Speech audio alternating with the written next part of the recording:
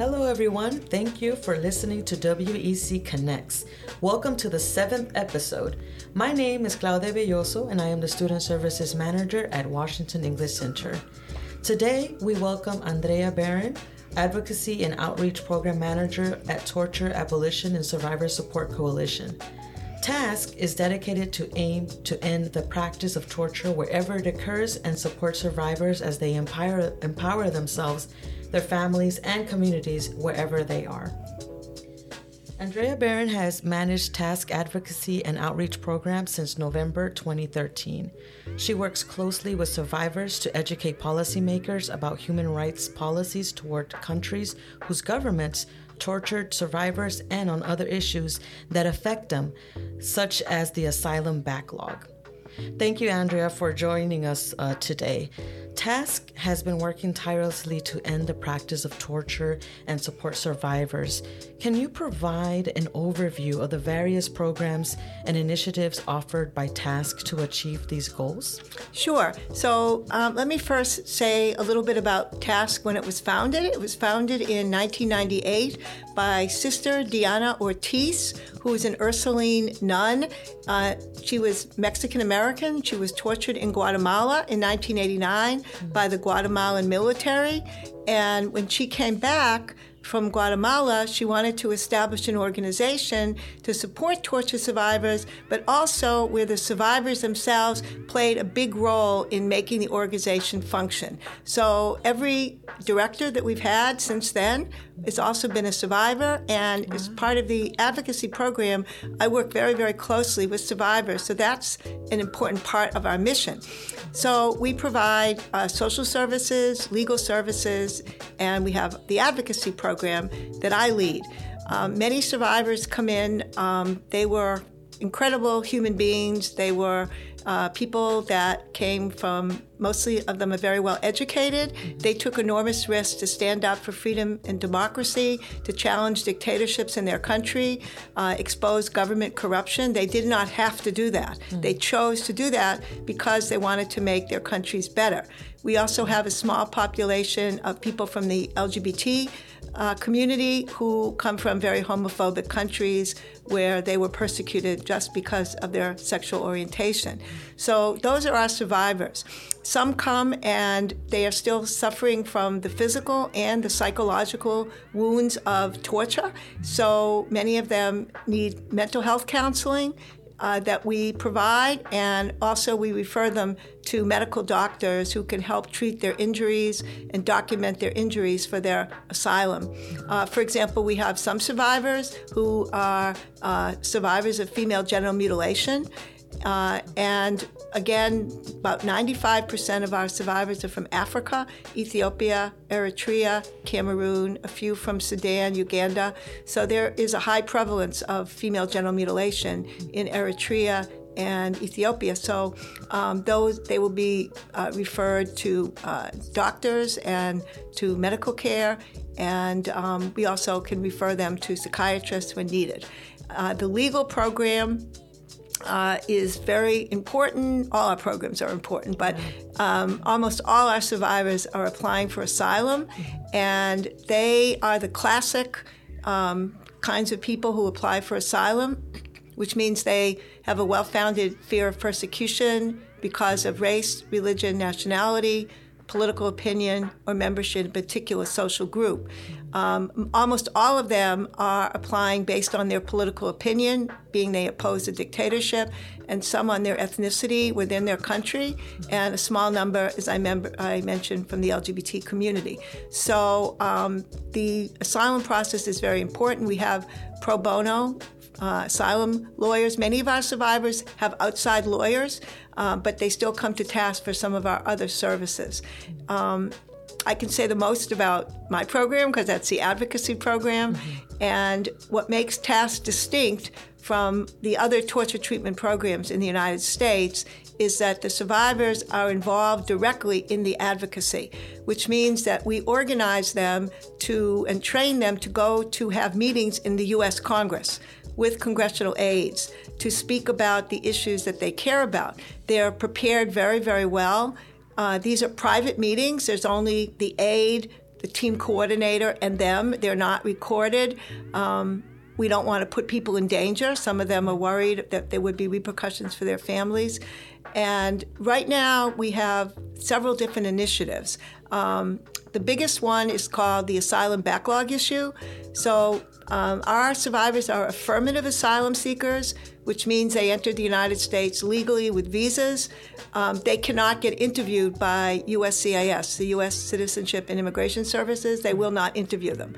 So they have been waiting 7-8 years. They cannot get an interview. It's an example of forced family separation for a long, long time. I met a woman 2 weeks ago who said, even if my life was in danger, I should have stayed in my country so I could die with my daughters because I haven't seen them. And maybe I made a mistake by coming to the United States to save my life. I should have died there in Ethiopia because of the USCIS and the forced family separation that they also, USCIS has put this category of torture survivors at the back of the line. And they just kept getting pushed back and back and back. And the only way they can get interviewed is if there's a medical emergency, like they're dying of cancer or they tried to commit suicide, or they can prove that someone tried to kill their family member back at home. So you can imagine someone thinking, oh, if I have a nervous breakdown and try to kill myself, maybe I'll get an asylum interview, because they cannot get interviews.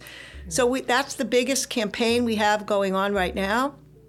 The other is we're also trying to get temporary protected status, TPS, for Eritreans. Again, we're working mostly with Africans, right. So the Ethiopians have temporary protected status, so do Cameroonians, and Eritreans do not. Eritrea has one of the most repressive governments in the world, and it has the highest proportion of its citizens who are dying in the Mediterranean trying to escape.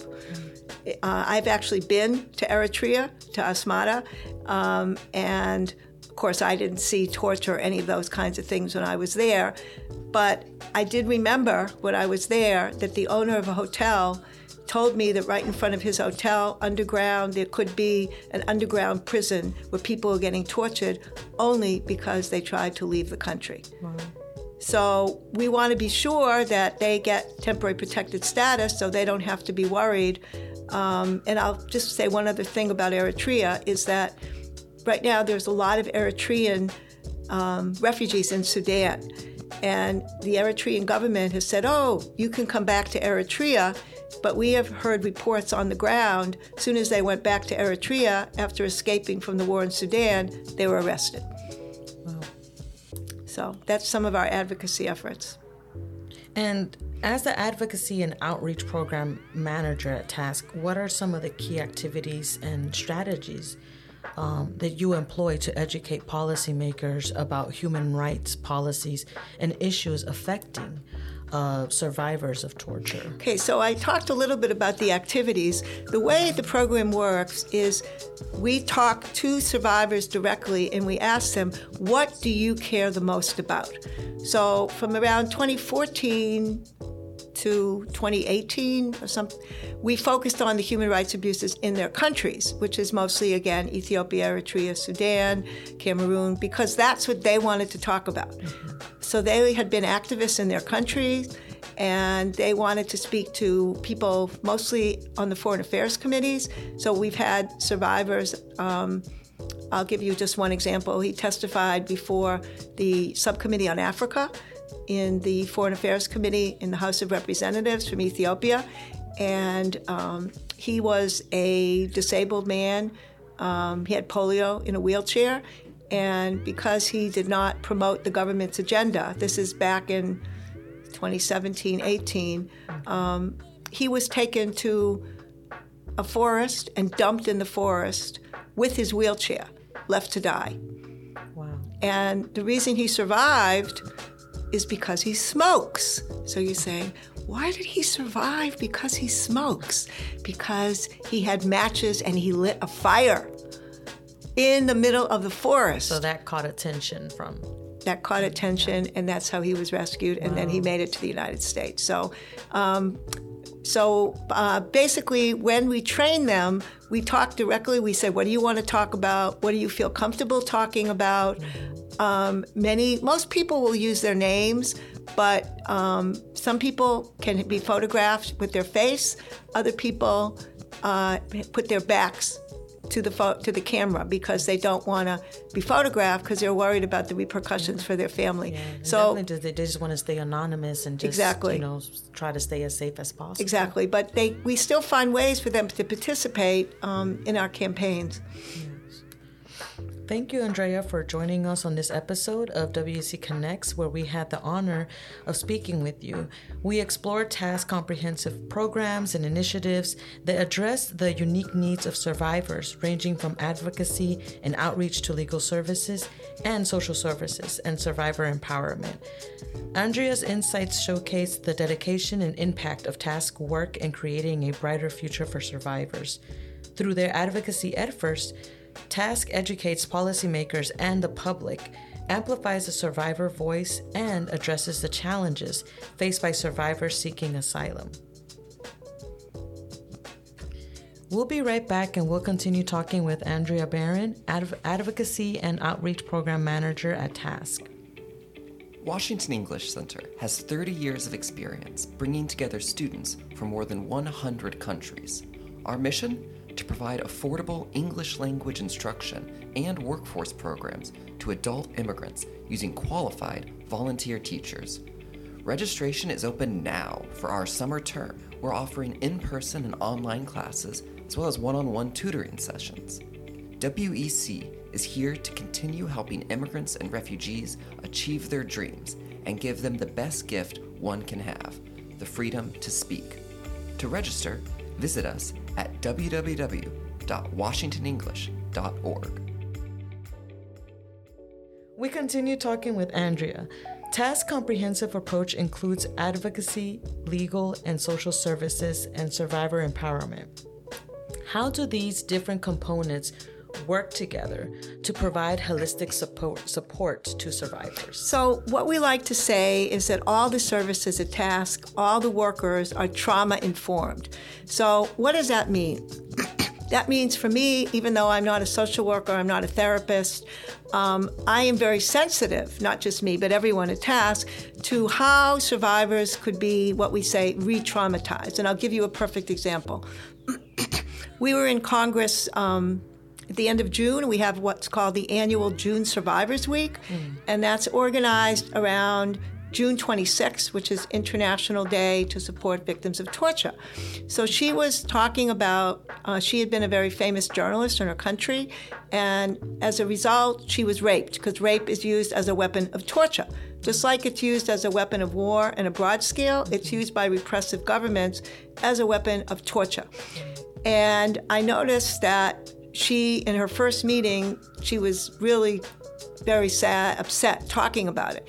So I said to her, next meeting, don't talk at all about what happened to you, about the rape. Just talk about why you were tortured, and then how she's missing her family. She's worried she will never get an interview by USCIS, how unfair the system is, and kind of just don't talk about that part.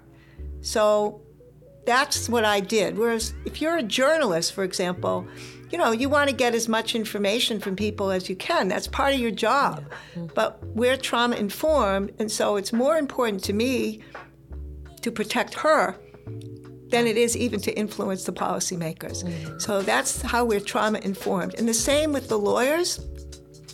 Lawyers also, you need to get information because you need to make your case. But when they're interviewing the clients, they might seek advice from the social services department because those same clients also might have gotten mental health counseling. Maybe the social workers knew a lot about them, so they might try to get a little bit of background about who this person is.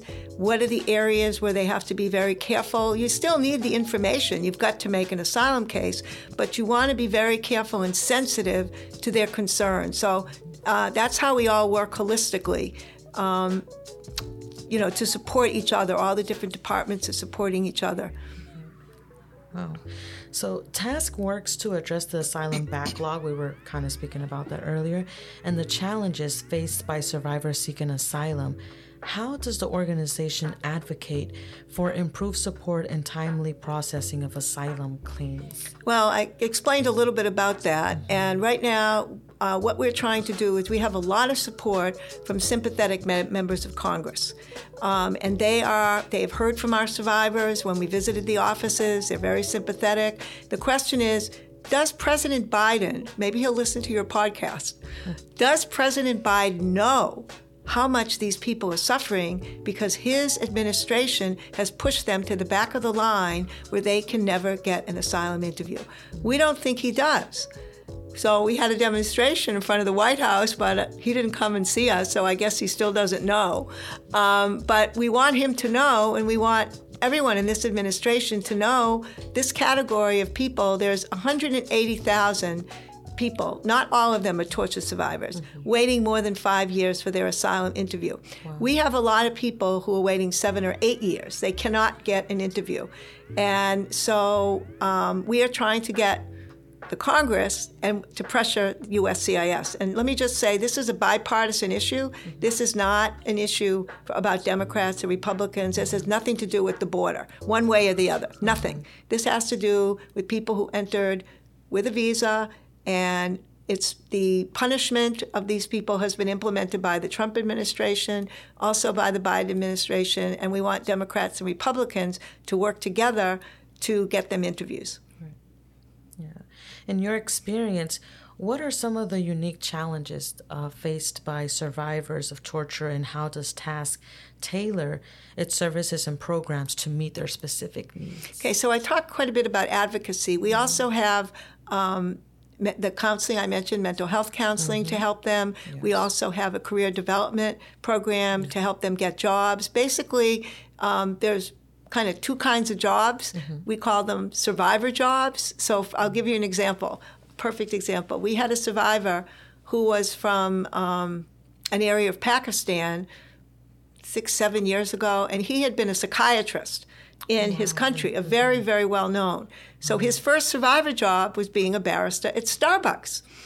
Oh. So we went to Starbucks. He never told them that he was a psychiatrist or he was a doctor. Right. Because I said, why didn't you tell them? He goes, well, part of the job in Starbucks is you have to mop the floor. And if they knew I was a doctor, maybe they'd think, oh, he won't walk the floor. He's not going to mop the floor, so we're not going to hire him. And then he wouldn't have a job.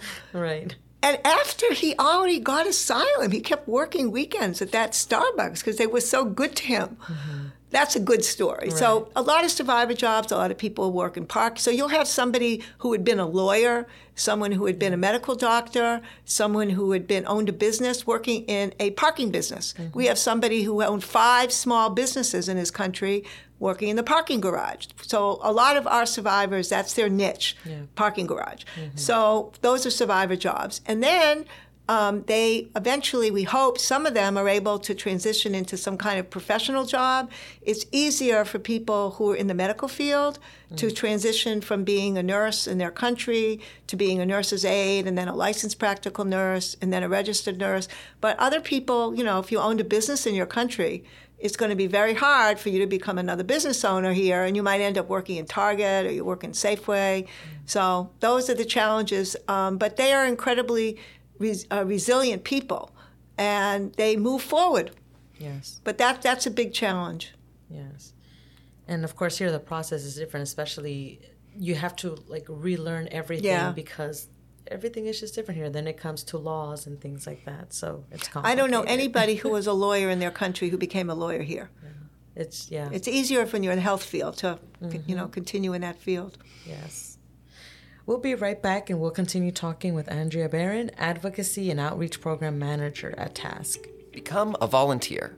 Join Washington English Center's incredible team of volunteers to make a difference in someone else's life, as well as your own. We offer both in-person and online volunteer opportunities. You can register to volunteer on our website, www.washingtonenglish.org, to learn more. The survivor voice is a powerful tool in the fight against torture. How do you ensure that survivors feel empowered and safe when sharing their stories publicly, particularly when some of them may have faced persecution for speaking out in their home countries? So I mentioned a little bit about that already, how we do that. And the perfect example was photographs. So, for example, during June Survivors Week, after survivors have their meeting in a congressional office, we take photos outside the congressional member's office with the aide. Once in a while, we get to see the actual member. So there's all different kinds of photographs. Those photographs are very important for their asylum application. So sometimes we'll take a photograph of the survivor with the aide and the name of the member of Congress, and that photograph will only go for them and for their asylum application, nowhere else. We have other survivors that are willing to get photographed, and that's what we can put on our Facebook page, that's what we can spread around and share. We don't have that many who will show their face, say their name, talk about their experience because they're worried about family members. Right. But and we safety. Yes, but we do have some. I'll just give you one example. The direct services we provide are only in the Washington, D.C. area, Maryland, Virginia, and D.C., but the advocacy training that I do is nationwide. California, New York, Chicago, everywhere in the country. And you travel to those places? Or No. is it like an online thing? We did it during the pandemic. Oh, wow. So that actually was an incredible opportunity because everyone was using Zoom. I never used it before. And we had all these meetings, and I met all these people all over the country who were in the same situation. And we set up congressional meetings. And now we're continuing. So we have one, for someone from New York. It's coming up pretty soon. And again, those are private meetings, and we protect people's privacy. And we've had, I think because the survivors know that TASSC puts their safety above everything. They're not worried that we're going to expose them. For example, we have a video right now that one of our survivors actually made. He was a filmmaker in his country. And it's a fabulous video, but we can't use it until we figure out how to blur the faces of a few survivors. And they don't even need to tell me to do it. I know, because it's so important to protect them, because that's what we're all about, is protecting them. Yes. And lastly, on a personal level, what inspires and motivates you to work in the field of human rights, advocacy, particularly in supporting survivors of torture? Like, how do you stay resilient and hopeful in the face of challenging circumstances? Well, what I really like about this job is I get to work on policy issues, and I also know the survivors. So it's not like I'm sitting in an office and then I travel to Ethiopia once a year. I get to know them on a regular basis. And a lot of times they're going to be so grateful to us. And I'm saying, I'm not taking any risks by speaking out for now against our government. Nothing's going to happen to me or anyone in my family, and I'm not going to lose my job. And they took enormous risks, and most of them chose to do that. And so I'm actually inspired by them, by their commitment. And a lot of them, even after they got asylum, they continue working with us because they care about other people.